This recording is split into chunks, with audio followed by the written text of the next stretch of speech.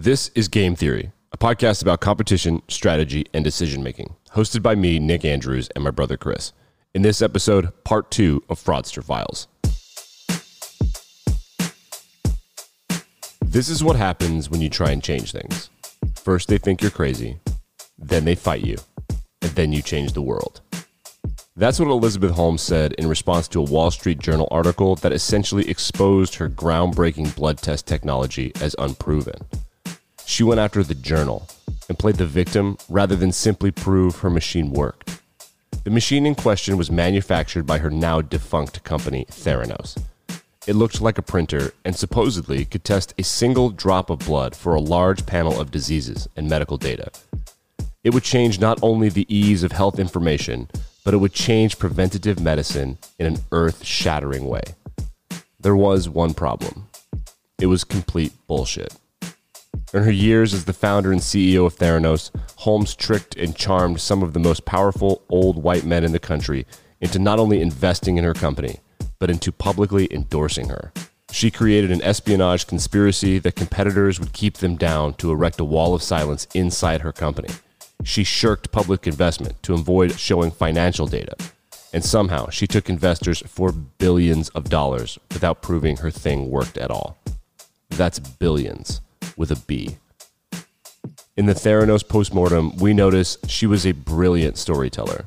We notice the toxicity of feminism worship, and we notice the utter lack of expertise.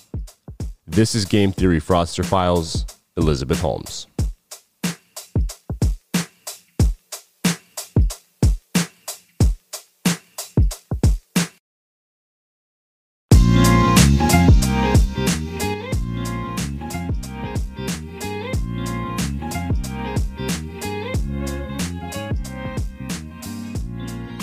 And welcome to episode 37 of Game Theory, your podcast about competition, strategy, and decision-making.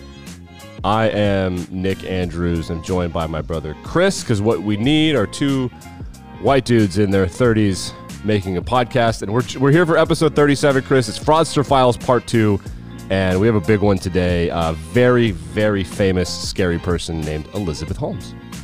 Nick, I don't know about you, but I feel a unique sense of responsibility to give the people what they're clamoring for. And what they're clamoring for is more content about Elizabeth Holmes from two 30-something white presenting dudes. Right.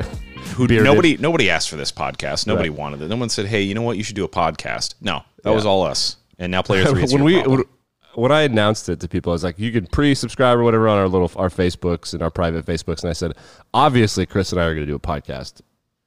So I was making fun of us before other people were making fun of themselves. We do have some updates on the show.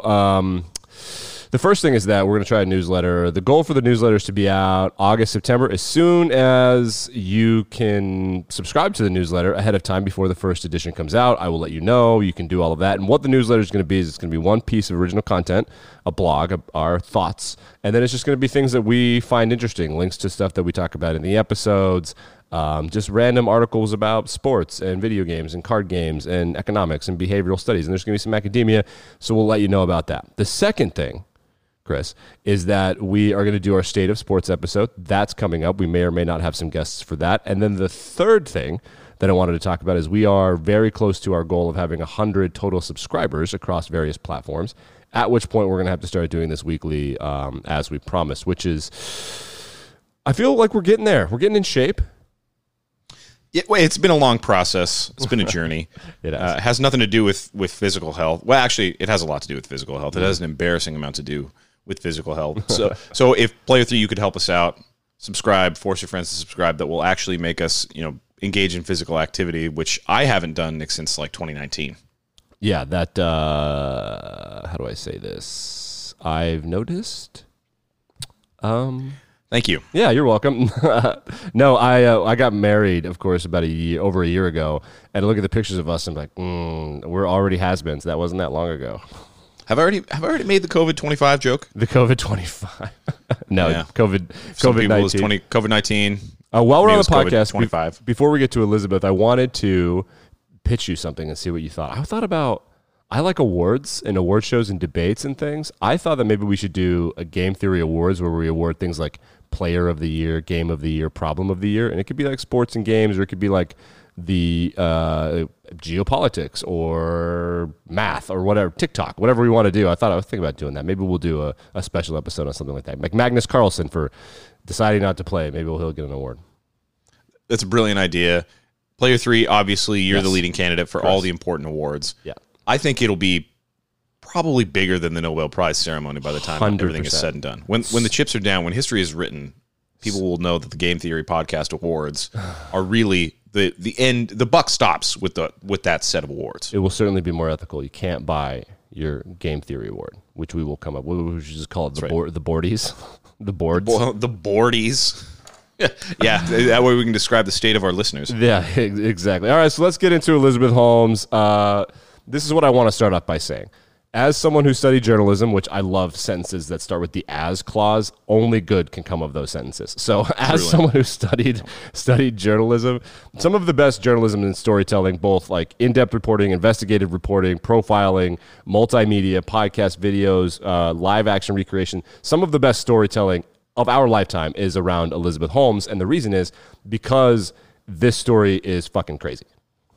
Yeah, it's absolutely wild. And, it's kind of, I don't know if looking at the life of this person, you could say, oh, yeah, anybody could see that coming. Right. Like basic biographical information. Elizabeth Holmes, 38 years old, born February 3rd, 1984 in the Washington, D.C. area. I mean, right there, that's already suspicious to me. Yeah. But by all accounts, the life of Elizabeth Holmes isn't one that like suggests like, oh yeah, all right, by age 15 we can clearly tell this is somebody who's going to like take a bunch of really rich, powerful, famous people for all their money and just absolutely lie out of her rear end to do it. It's surprising to me, but just the depth of detail that's discovered in the journalism accounts and all the documentaries and in the Hulu show that we've talked about on the podcast before, the amount of information that comes out, it really is shocking just how thoroughly, I don't know, driven, evil, manipulative, clever, patient, whatever it is, just how so much Elizabeth Holmes is. Yeah, there's a lot going on. So this is what we're going to do. We're going to run down the story, and I'm going to be very clear. There are some much better people that did this. Like I said, documentaries, podcasts. It's all in the show notes. And if you're listening to this with interest about Elizabeth Holmes for our take, then you already know the entire story and just the egregiousness. But we're going to touch on it real quick, and then we're going to talk about two fissures that I find really interesting, which are something called lean-in feminism that was a term coined by Sheryl Sandberg, the former CEO of Facebook. We're also going to talk about the game theory aspects of public versus private companies and startups and how like she used that to manipulate these people. And then we're going to do our Fraudster index rating. So the Fraudster index rating, you can play along with us. We have 5 categories and it's rated on a 1 to 10. And the scariest snake oil salesman fraud person is going to, we're just going to crown a champion. So we have 1. It's Billy McFarland. I suspect that he will be, when the dust settles on this series, that he will be very low. I don't think that he's as scary as most of these other people. So the categories are this. Oh, go ahead. Well, Billy McFarland, I since listening to that episode, since listening to us record it, since learning some new information since then, I just think Billy McFarland was a deeply stupid man. Yeah. And he catastrophically failed upward.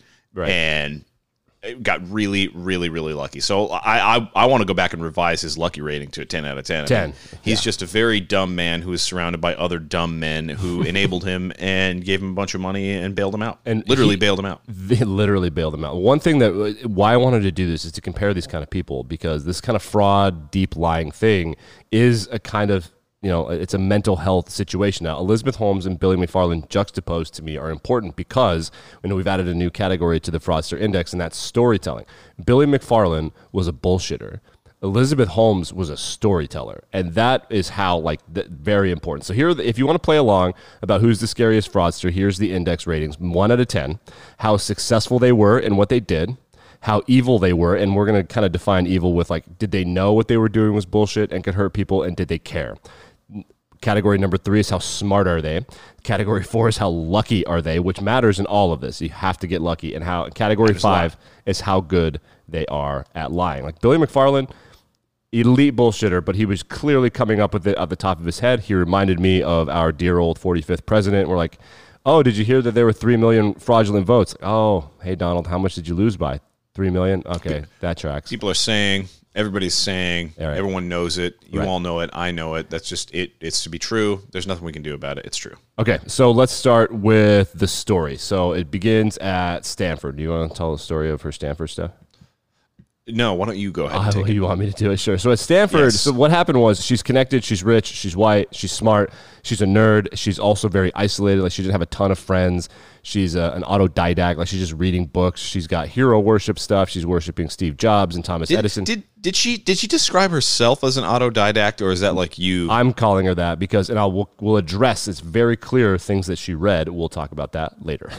So, so she's at Stanford. She's smart, and she starts to pitch ideas to people. She goes to this woman, and I forget her name, but she's incredibly important. Phyllis Gardner. Yes, Phyllis Gardner, who is like actually who Elizabeth Holmes was trying to become. She's a physician. She's a businesswoman. She's a professor at Stanford. So this is somebody who's like in the architecture of a young college student's life. This is a very important like figurehead and somebody that you would go to for advice on like a huge, potentially life-changing project like this. Right. And so what Elizabeth Holmes was doing is she was coming up with these ideas, and we all have ideas, and she was pitching them to Phyllis Gardner, Dr. Phyllis Gardner, and Dr. Phyllis was like, love your spirit. That's not physically possible. Let's try again. And Elizabeth Holmes was like, no, but this can work. And she was like, but it can't happen. So the original idea was a patch on your arm that could inject antibiotics after detecting a virus in the patch. And Phyllis was like, well, in order for antibiotics to work, there have to be a ton of it. That's why you have like IV bags and why it's an IV. So it can't work, but I love what you're thinking. Nanotechnology is the future. Let's do it. So she literally fired Elizabeth Holmes as her mentee. It was like, but I'll hook you up with someone else that can. The person that was hooked up with her was the head of the science department, an older white man, and she charms the shit out of him, and this is a pattern that we'll see. Someone called bullshit. She found an older white man who didn't call bullshit. She charmed him, and now the wheels are rolling. So the Theranos project, Chris, is going to disrupt blood testing. So she had the original antibiotic thing. She learns that's not going to happen because it's bullshit. She founds Theranos to test blood for diseases, which would be amazing if it worked. Yeah, the original purpose of the company, which I think changed names in 2003. The original name was Real-Time Cures, and it later got changed to Theranos. I don't know if it's snappier or what. That's like it's a combination of the words diagnosis and therapy, as in Theranos. Right. I don't know. I think it just sounds like a thermos company or something. It sounds like one of those companies that makes like industrial engineering, like machinery and like meters and stuff, so you can like, literally. I'm going to take the Theranos gauge out there and check the flow rate of the piping system. I was thinking like those like binoculars that tell you how far away the deer you're trying to kill is, you know, like that. It's like a laser based like distance to. Anyway, the point of her company, like the catchphrase that she employed was she wanted to democratize healthcare. So global context at the time, it's 2003. We're in a freshly post 9/11 world. We've just had a decade of like relative peace after the end of the Cold War. Early 2000s America, shocking, embarrassing time for those of us that remember it in detail. And democratization and like the spread of democracy was kind of like high on the list of terms and ideas that get name checked at the time. Right. You know, America's spreading democracy in Afghanistan and freshly in Iraq, and the idea of democratizing information with the internet and the post-.com bubble burst and like normalization of the internet and mainstream stuff. Democratizing things was kind of like, right now the big thing is like AI. Can we put AI and machine learning on everything? Like, oh yeah, we're going to disrupt with AI. Equity. We're going to AIize equity, and like that's where you see like crypto and NFTs and blah, blah, blah. Well, at the time that Real-Time Cures / Theranos was founded, Elizabeth Holmes wanted to democratize healthcare and basically make it easily accessible with something like this patch. Healthcare is a notoriously difficult field to understand as somebody who participates in it as just like a patient, let alone somebody who's trying to invent new technology and make things easier for physicians and make the patient care experience easier and simpler, more accessible and cheaper and all this kind of stuff. Great idea in theory, but as you said, it just wasn't doable. Right. So nevertheless, she persisted. Right. So the idea was this: they could take a finger prick of blood, say the amount of blood that you would need to test your blood glucose for a diabetic, right? But she wanted to create a way to test that small amount of blood, which is, I forget what it's called, like capillary blood, or like, it's not like real vein blood. It's like under the skin blood. She wanted to test that and be able to test it the way that you would when you go get phlebotomized, right? Like when you go to get your blood work done.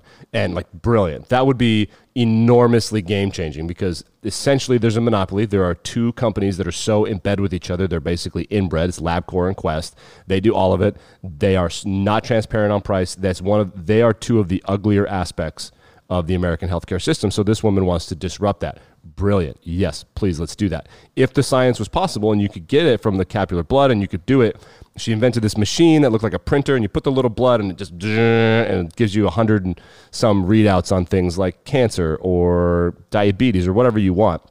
If this was possible, it would have been one of the greatest inventions in human history. It really would have, because you would have had super simple, cheap, accessible healthcare data.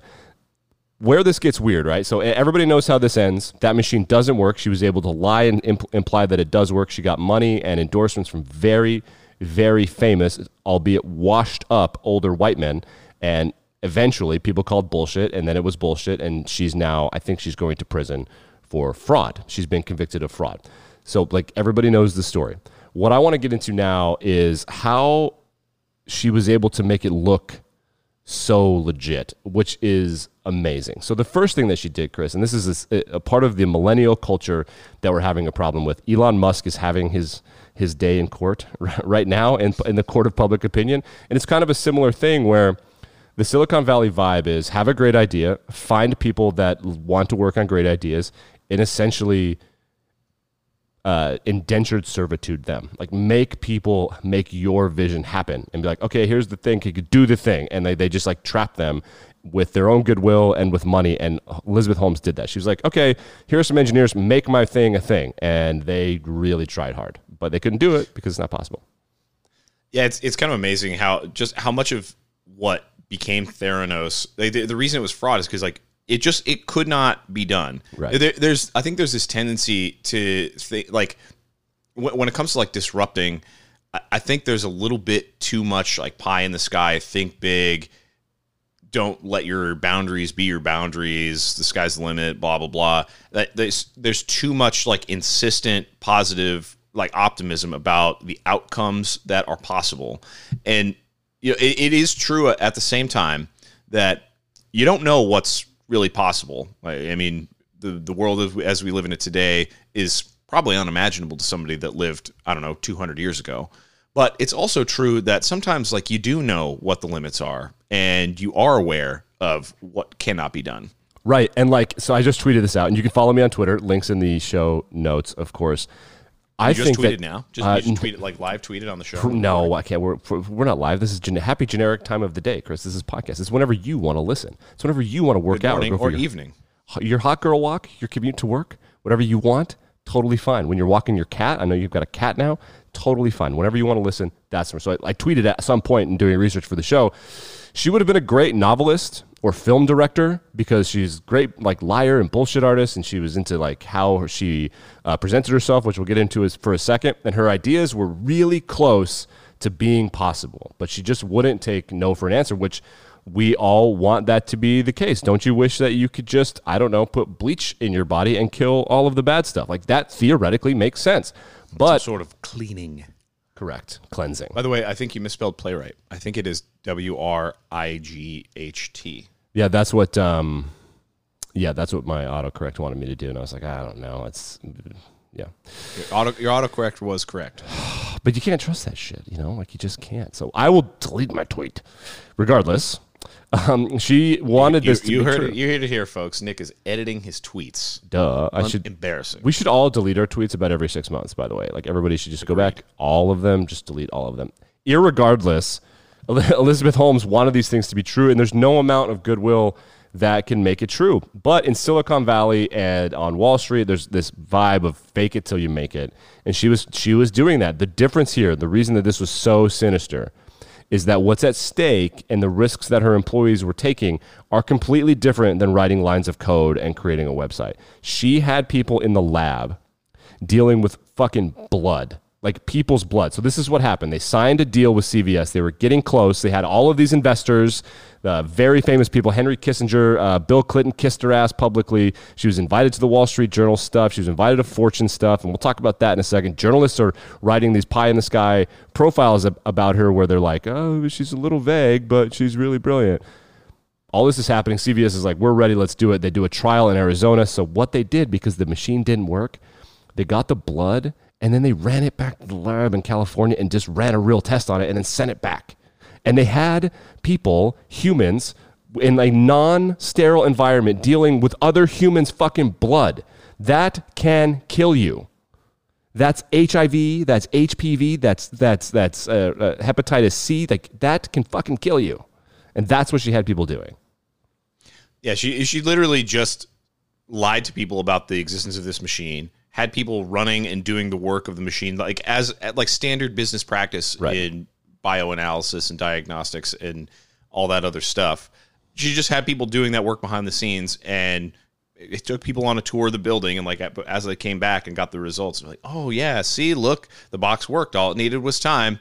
And it was just a lie.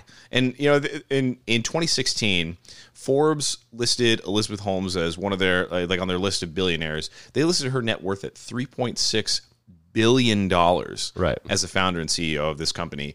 And it's shocking how many people she was just able to pull the wool over their eyes. I don't know how. Yeah, you walked yourself into a shitty situation there. I really did. I made a mistake. How many people she was able to trick on the basis of nothing. Right. And I think part of that is enabled by like the general lack of scientific literacy and lack of knowledge of like what would be feasible versus what's not feasible. I mean, I think that's hard enough for like scientists and professional researchers to try. Like, how do you push the bounds of your field of expertise? How do you know what should and shouldn't be explored? Like, what actually would be a disruptor? And that's like orders of magnitude more understanding than like the general public has. Right. People who are not specialists in biology, people who don't understand medicine, people who probably have been frustrated by the medical process of just like trying to go get routine problems taken care of or routine checkups. It's a complicated system because it's based on complicated science and a complicated art. I think medicine is a science and an art in a lot of ways. Yeah. I hope Kim would agree with me on that, because if she doesn't, then it's going to be really embarrassing that I said that. You're close. Actually, we don't, and this is my opinion because I worked in medical literature for a while, and medicine is not a science at all. It is simply art. It is comprised of scientific practices. Anatomy is science. Pharmacology is science. Medicine is art. They're just guessing. They're doing their best with the immense amount of knowledge that they have. Yeah, that's a pretty interesting take. So like, you have to have a lot of scientific and probably like engineering knowledge. Right. But at the end of the day, it's an individual approach. It's really, really difficult to access, even if you've spent years and years studying it and really understand the system. If you're the average person and someone says, hey, I can make your life so much better because I've got technology and look at all the money we have behind this. This is a train that you're going to want to be on. I mean, of course it's something that sounds so good that people want it to be true, and people without extensive scientific knowledge, like researchers, don't have a way of kind of filtering that out and saying like, all right, this doesn't pass the sniff test, because they don't know what good science and good biology and good medicine really smells like. Yeah, and that was part of this too. So the most important person that needed to be a part of this was Dr. Phyllis Gardner, that we said. And if she had been a part of it, then it seems scientifically legit. But what Elizabeth Holmes was able to do was create an aura around her that was so similar to Steve Jobs. She literally wore the black turtlenecks. She took a lot of like cover shoots where she was holding the little capsule of blood, and it looked exactly like him holding the iPod. She did TED Talks and walked like him. Then there's this voice thing, which is fucking creepy. And this is how I can tell she was an autodidact. She was obsessed with Thomas Edison. She quoted him extensively, but she also knew that there has been extensive psychological research on the depth of women's voices and how seriously they're taken. And it is a direct correlation. It's like a line graph of the deeper the voice, the more seriously the woman is taken. She was faking it. She was caught faking it publicly once. Everyone who knew her kind of intimately knew it was total bullshit. And she had her voice, and I don't know if anybody's heard it. This is what her voice actually sounds like. So let's just play a clip right here.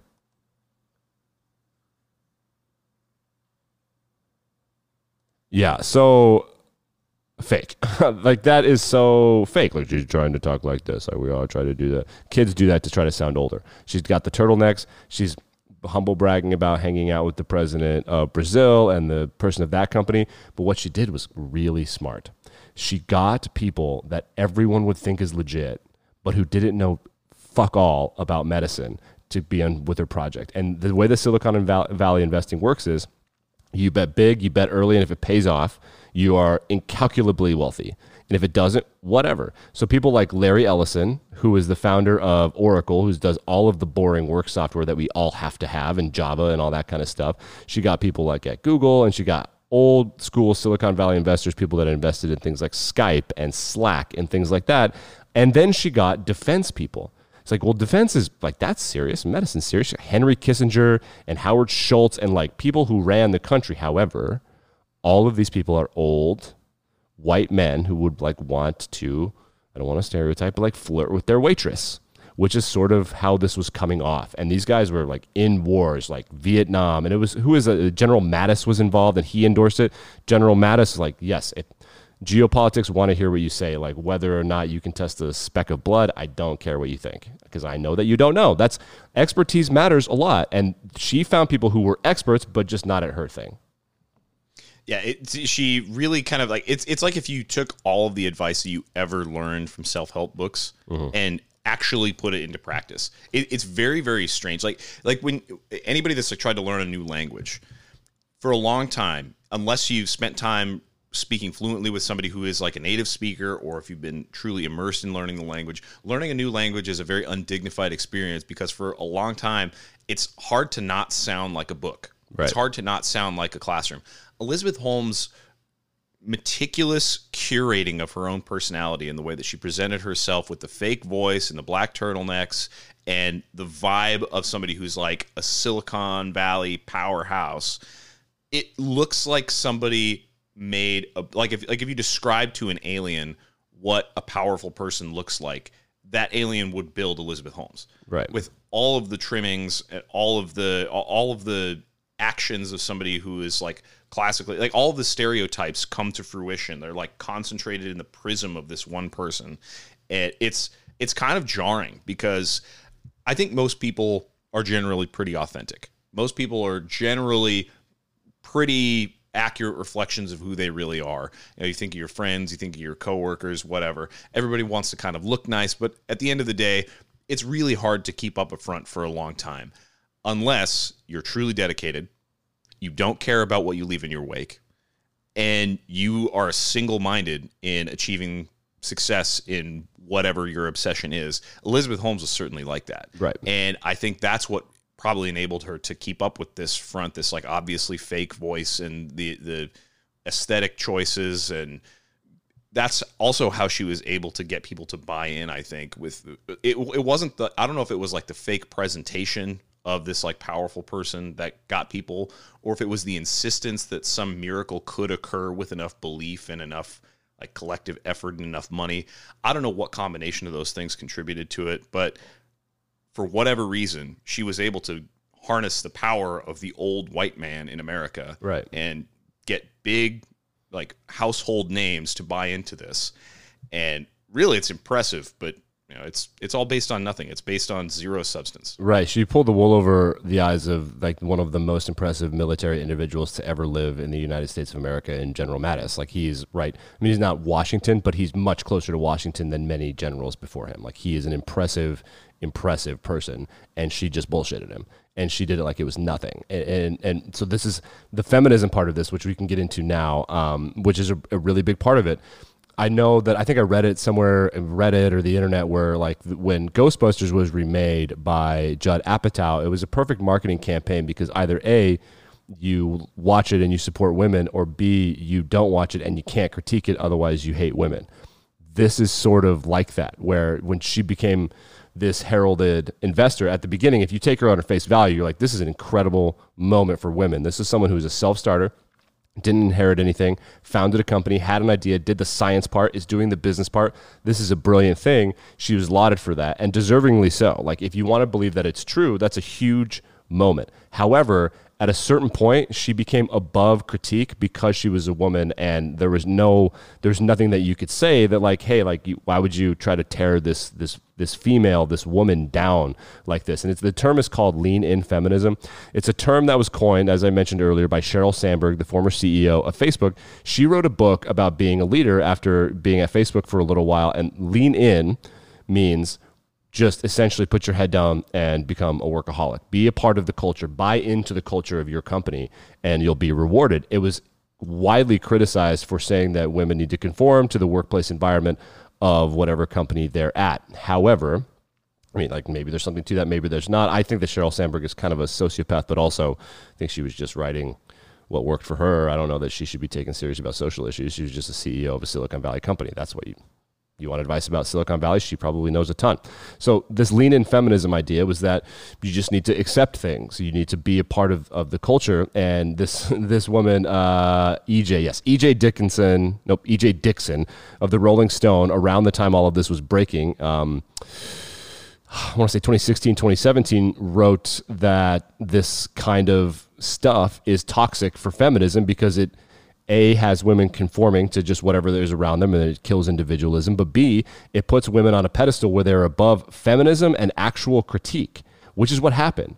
So at a certain point, she rose to a level of prominence where, like, not only can you not like critique the situation, but you have to believe her, and you kind of have to laud her. Otherwise, you're part of the problem.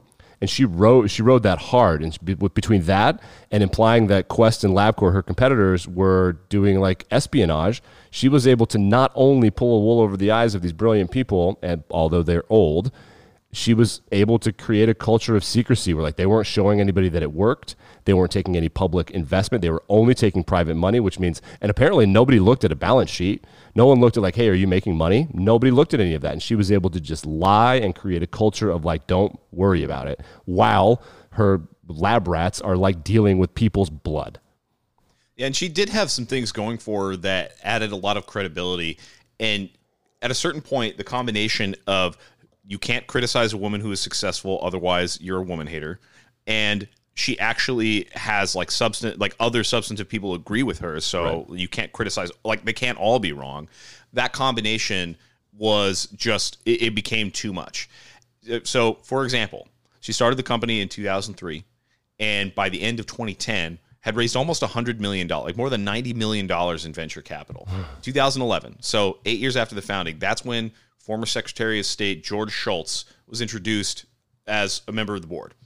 He was on the board of directors of this company. Right. And I don't know if he knows anything about how blood testing works. She operated the company kind of like in the dark, getting venture capital, getting people to buy in for like 10 years.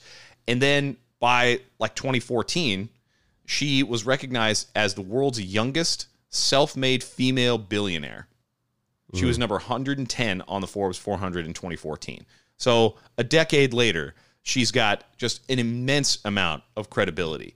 Theranos was valued at $9 billion at the time that Forbes recognized her as the world's youngest self-made female. She owned half of it, yep.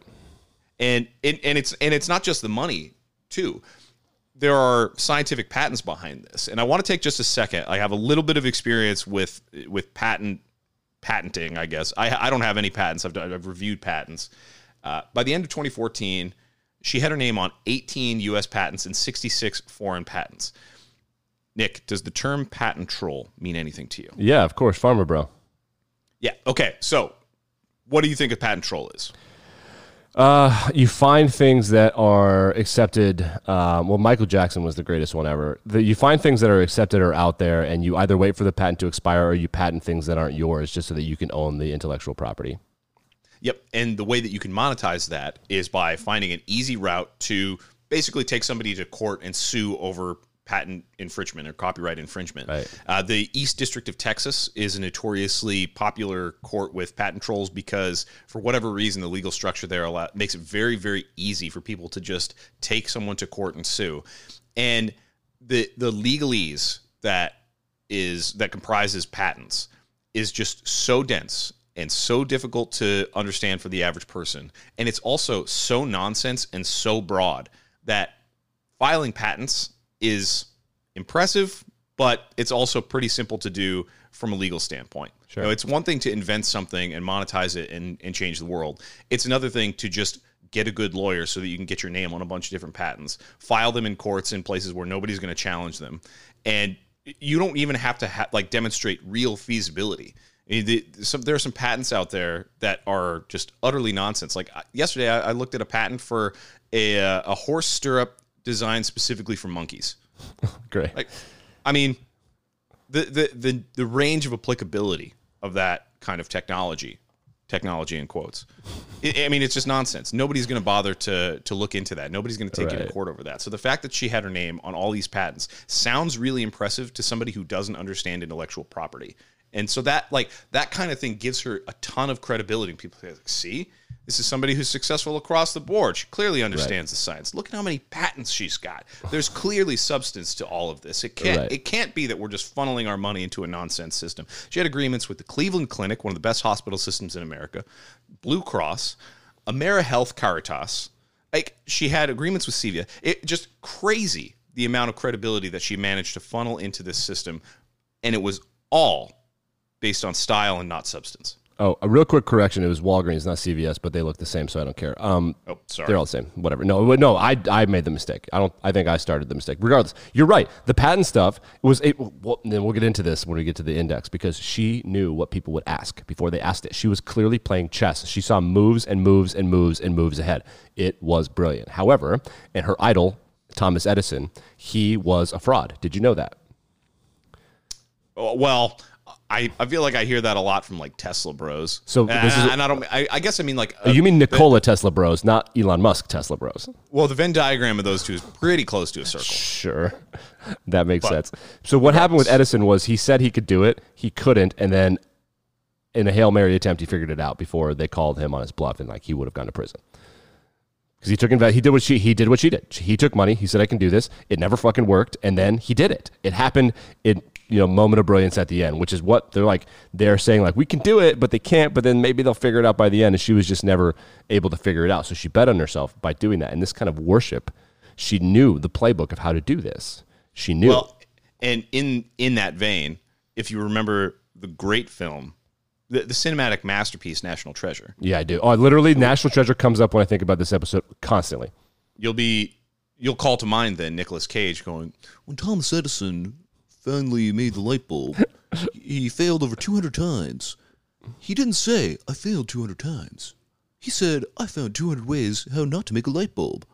Like, okay, that's a bullshit quote, knowing the context of how Edison actually was. Right. This like patent trolley stuff.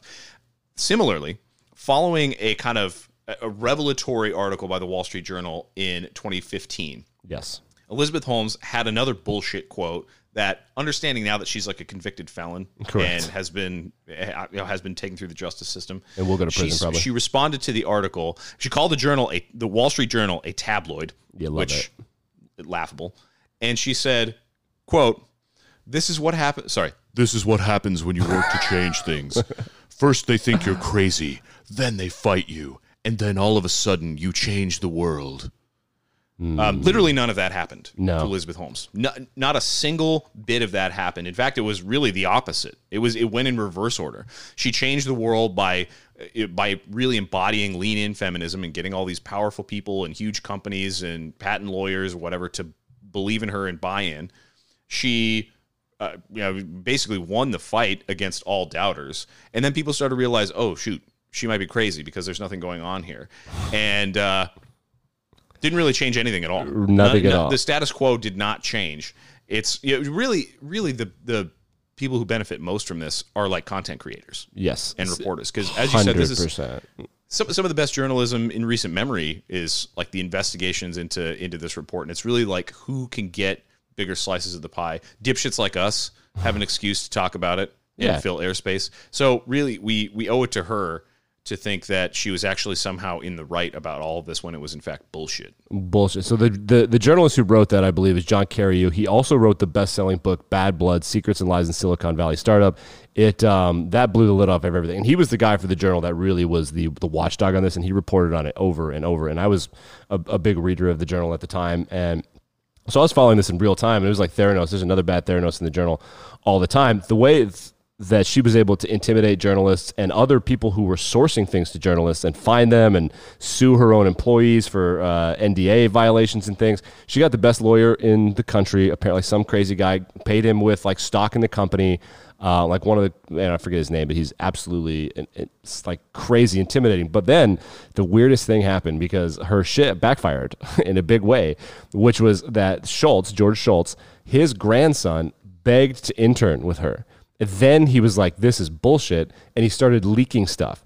And then all of a sudden, this person who was like the secretary of 3 different things for presidents, 3 things he was a secretary of. Now that guy is an enemy.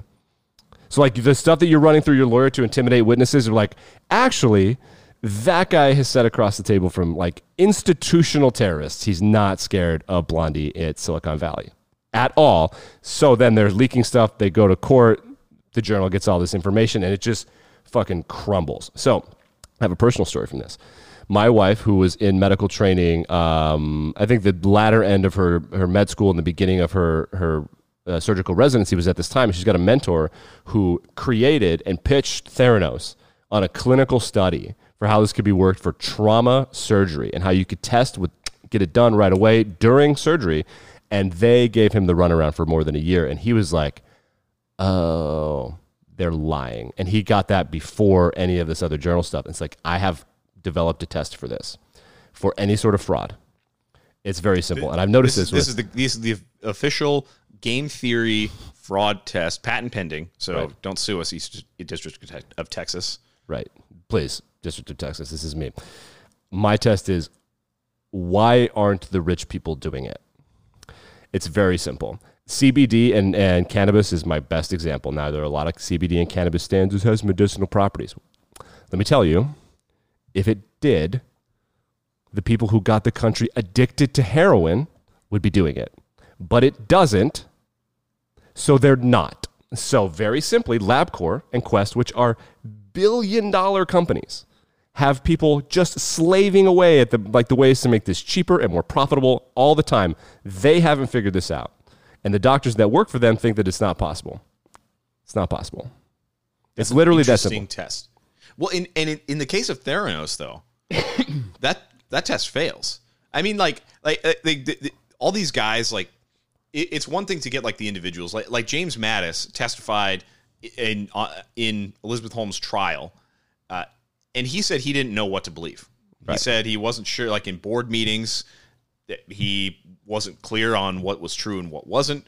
He was on the board for years. You're right. He supported the whole mission of Theranos, this company, and after the Wall Street Journal kind of exposed that's when he found out, and he's like, oh well, shoot. He said we were unable to help her on fundamental issues that she was grappling with if we only saw them in the rearview mirror. It's like, okay, right. These rich, powerful, household name white men are unable to identify what the problem is.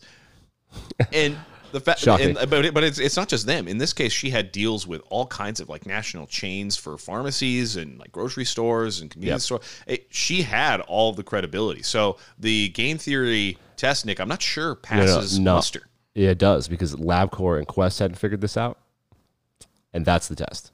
So if Purdue Pharmaceuticals, who's giving us opioids in our water, can't find a way to get an FDA approval for weed, then weed does not have medicinal properties. No, they didn't put it in the water. No, okay. But you can see, but it's super believable, and that's just like my fucking point. Well, because it's like the fluorine thing. Like adding fluorine to water is like, it's like unquestionably like a public good, and people think like this one ion is going to allow for like mind control and stuff. Yeah, exactly. Which is preposterous. So it is believable, guys. It's a conspiracy. If you believe that, stop it. Yeah. Well, yeah. Also, like, it saves all of us money. Dentists are like, oral hygiene is a societal thing. Anyway, the test is meant to think about it like this.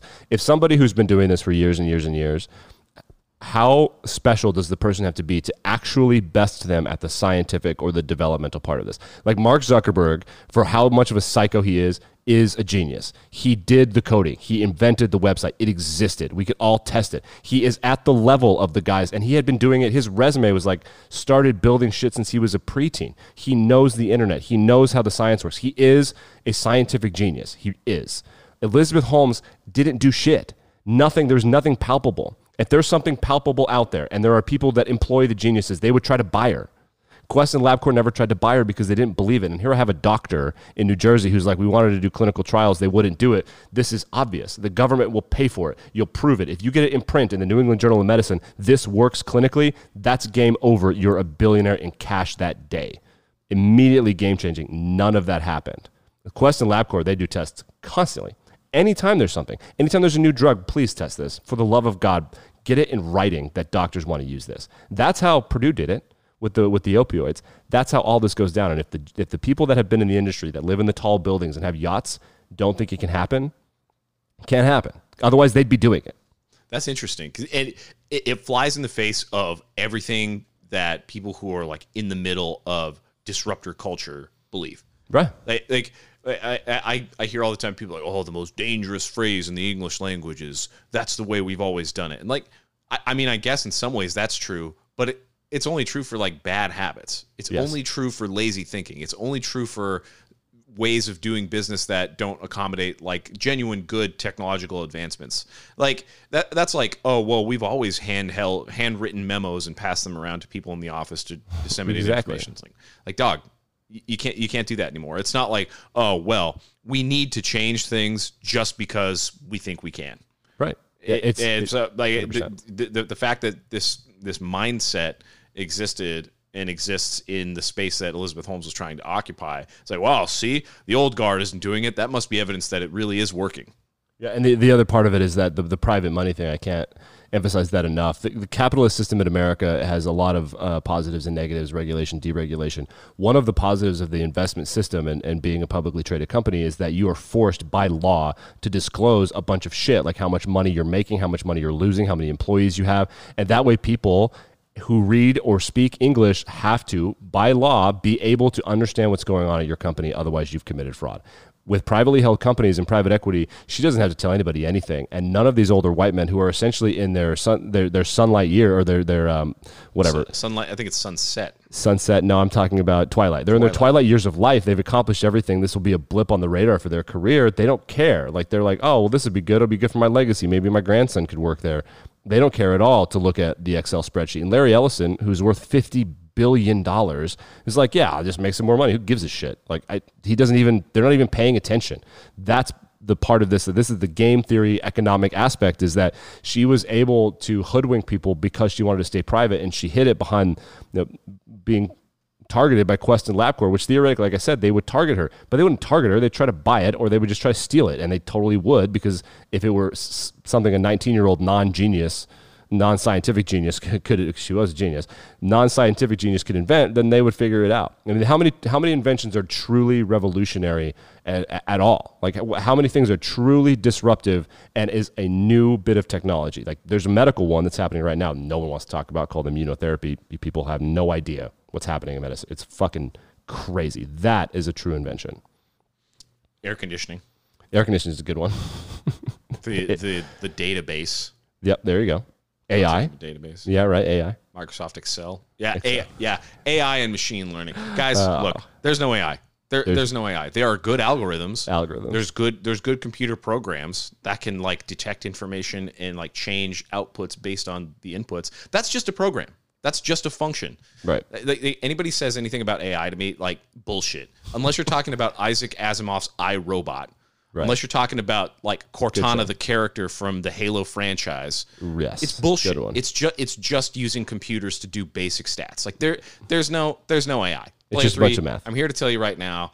I mean, I'm ready to have my mind changed if that technology ever comes along. But anybody that's like, oh, I'm integrating AI into this, like, no, you're not. You're just putting a computer program in it. Like, I saw a tweet recently that said, look at how Costco is using AI to produce its famous pizzas. It was just a fucking robot dispensing marinara onto a crust. Like, that's not AI. There's no AI. It doesn't. Yeah, it's not a thing. It's just good programming. Yeah, it's just like predictive behavior, targeted ads, that kind of thing. Right. If somebody's trying to get you to buy into AI, they're trying to hoodwink you. They're full of shit. And I think this is a case where like, people genuinely think like, oh yeah, that's what AI is. Like, no. I asked somebody who's a professional in AI, like their job is to consider the implications of policy and technologically. I'm listening. For AI. Yeah. And I asked that person, what is it? Like, really, what's the difference between that and just like a good, like a computer program, like a chatbot or whatever? And this person said, not kidding, it just depends on the application. It just depends what you're using it for. So in other words, semantic. It's marketing. It's purely for marketing. Guys, there's no AI. Stop it. That's amazing. Speaking of pulling the wool over everybody's eyes, let's get out of here. Let's rank her. So we got a bunch of people to do this for. We got Anna Delvey, the socialite in New York, the wine guy, the fake artist. Like we're going to get into the relationship people that like stole money based on love and like that kind of rapey thing. All of these fraudsters, we're going to rank them. She's going to be incredibly high. I think she's probably one of the best cases of fraud in human history that we know of. So let's start with our first category. Okay, Chris, 1 to 10, how successful was she? 10, she became a billionaire. 1, she is in prison. Not yet, but yes.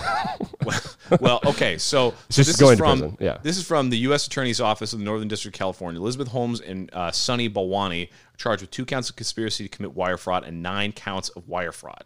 According to the indictment, the charges stem from allegations that Holmes and Balwani engaged in a multi-million-dollar scheme to defraud investors and a separate scheme to defraud doctors and patients. In January 2022, Elizabeth Holmes became, this is from CNN Business, Elizabeth Holmes became the rare Silicon Valley starter convicted of fraud stemming from her time as CEO of her failed blood testing startup Theranos. She was convicted of fraud. I'm going to balance that out, and I'm going to say she was halfway successful. 6 out of 10. She made a lot of money, but again, got famous. Yeah, she'll never not have the moments of like the most famous people in the world kissing her ass. You're right, fine. I'll say it's 50-50 because now she's in prison. But for a while there, it totally worked. So fair enough. I'll go with the 6 as well. Because that makes sense. But it worked and then it didn't, and she's gonna have to repay all that money unless she's already spent it. Who knows? Number 2, how evil was she? I'm gonna go with a hard. I'm going to say 8 because like what she had people doing was disgusting, awful, dangerous behavior. She had an engineer who committed suicide, like a really gross stuff. That being said, it's not the same thing as some of these other people we'll get into where they did it on purpose.